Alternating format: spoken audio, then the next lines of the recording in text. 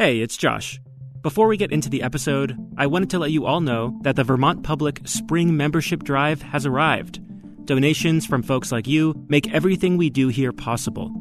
If you want to help support our people-powered journalism, be sure to make a donation in any amount by March 16th by going to bravelittlestate.org/donate. And as always, thank you for your support. From Vermont Public Radio, I'm Myra Flynn, and today is the 1-year anniversary of George Floyd's murder. A sad reality is that his murder was not exceptional, and also a leading cause of Black American deaths is homicide. So, I've been thinking a lot about how people die, because how people die in a community shapes how people grieve. It's very gut-wrenching. It's a very, very gut-wrenching, like physically and emotionally to hear stories like this and experience this. That's Bobby Hackney Jr., a musician who lives in Burlington. Bobby and I spent some time talking about grief, specifically Black grief, as Bobby and his brothers, who make up his band, are all Black men. Hopefully we'll get to a place where this won't have to happen, that we can celebrate people when they're here and when they're alive, and knowing that they'll still be here and their lives wouldn't get robbed from them, in such a brutal way just because of, who they are, because they're Black or brown or POC or whatever. Oddly, the shape of Black grief is not always a sad one. Sometimes, in our culture, as I also identify as Black, grief can simultaneously hold mourning and sadness alongside full displays of joy, healing, dancing, good food, and more often than not, at its center is music.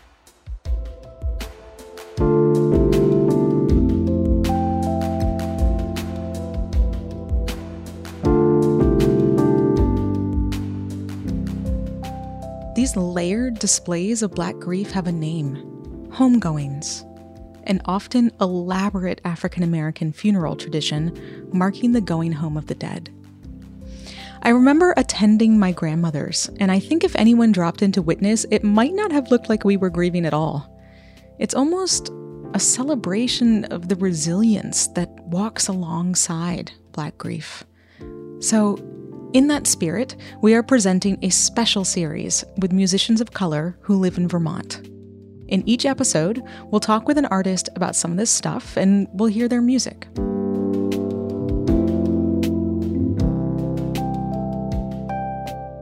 Welcome to Homegoings, a special series from Brave Little State. Thanks to VITA for their support of Brave Little State.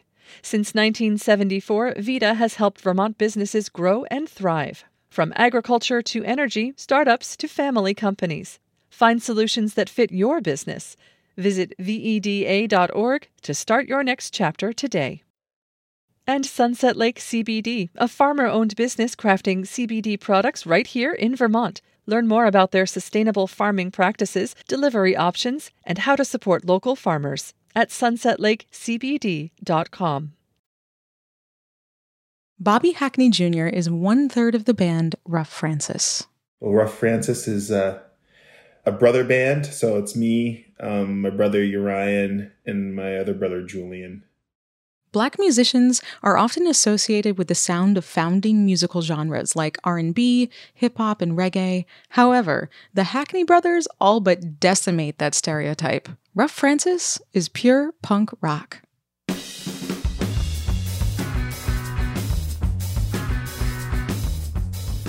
I got into punk rock through my skater friends, and I started going to 242, and that kind of changed my whole world. 242 Main was an all-ages punk venue in Burlington. And I became, part of the Burlington, Vermont punk scene and started playing in punk bands and hardcore bands when I was a teenager. And for Bobby, music is quite literally in his blood. Bobby's father and uncles were also in a super successful band in the 70s. A fun fact he never even knew about until he was an adult.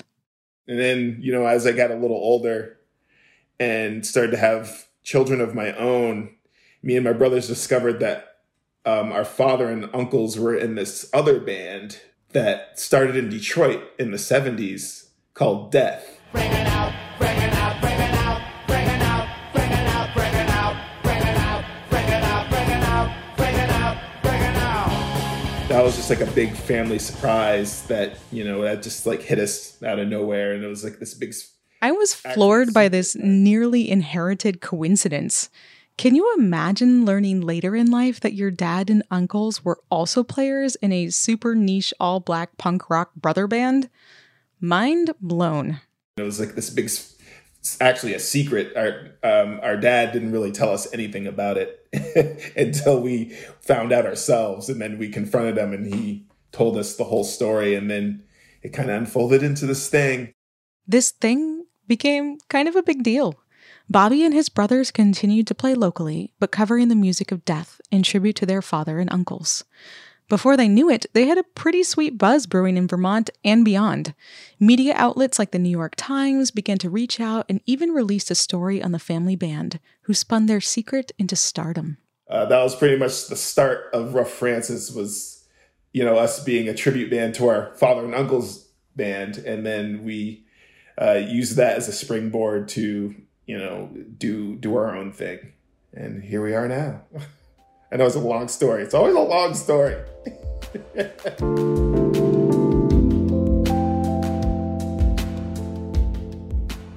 Something I've always loved about the genre punk rock is that it is both a sound and an adjective. Like, that is so punk rock. To me, the phrase punk rock, it's synonymous with something radical.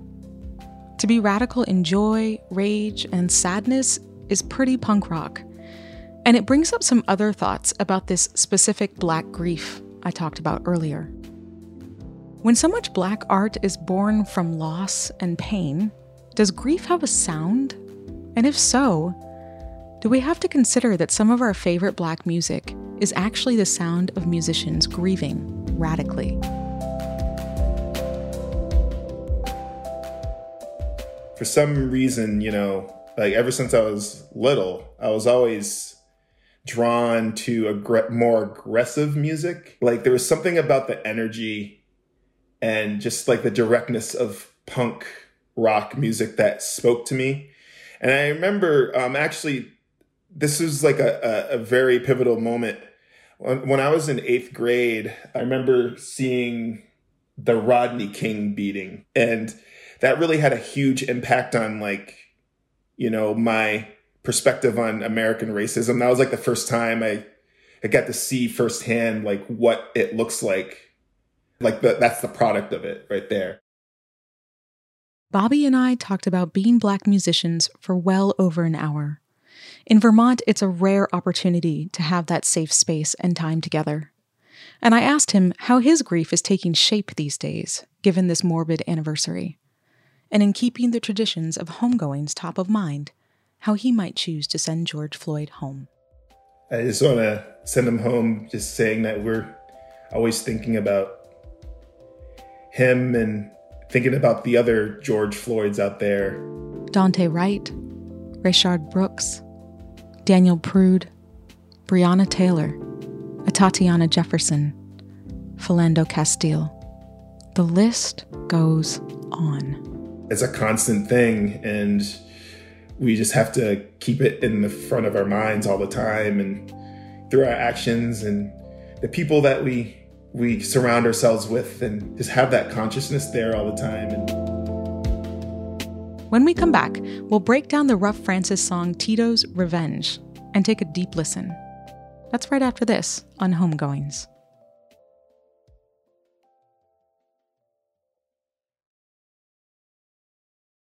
Tito's Revenge is off the 2019 album Urgent Care, and we're back with Bobby Hackney Jr., who sings lead vocals. Well, with this song, Tito's Revenge, it's pretty much just like thinking back on how long, we've just been held down and held back for so long. And I'm talking about mainly Black Americans. And at some point, there's a breaking point, and those breaking points, just kind of, they lead to change. And, all the people that came before us, they had to be the pioneers. They had to be the first ones to do this or do that, and it's still happening today, where to be heard, we have to fight extra hard and extra long to just to come to the table sometimes. That fight Bobby talks about here is nearly palpable in Tito's Revenge. It shows up in the cacophony of electric guitars, hard-hitting drums, and what's called a growl in this genre, better known as scream singing.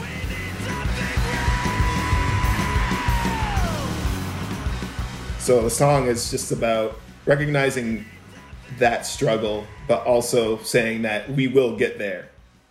It might take us extra long. It might, when, we're trying to be heard or trying to just do the things that everybody else can do, we will get there.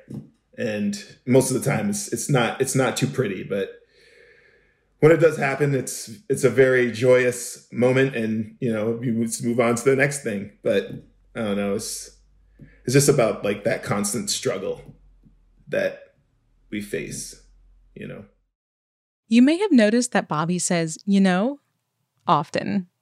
And sadly, I do know. I'll admit, many tears were shed while creating this episode. And as our series continues, I'll expect many more will come. And Bobby agrees that this constant cycle of loss and grieving and strength and upholding can be pretty exhausting. It is, yeah, very exhausting. But there is a healing in unpacking our grief together. As it turns out, community is pretty punk rock. Now, let's listen to Tito's Revenge. Just turn it up really loud. If you're wearing headphones, don't turn it up too loud. But if you're not wearing headphones, turn it up really loud. That's my only recommendation.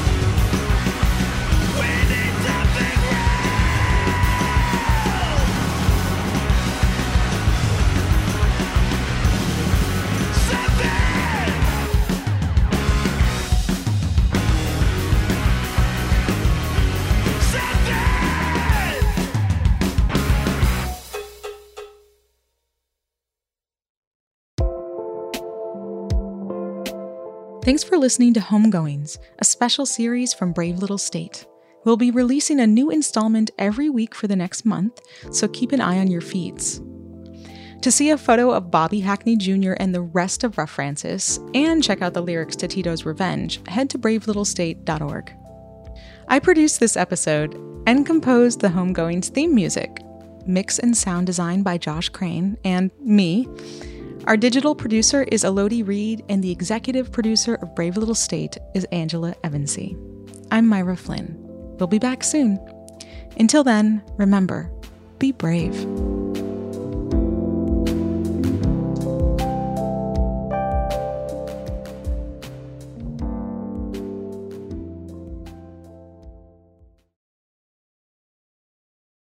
At a time when information continues to come at us faster and faster, sometimes you need to hit pause and rewind. NPR's Throughline takes you back in time to the source of the news stories filling your feed. Find NPR's Throughline wherever you get your podcasts.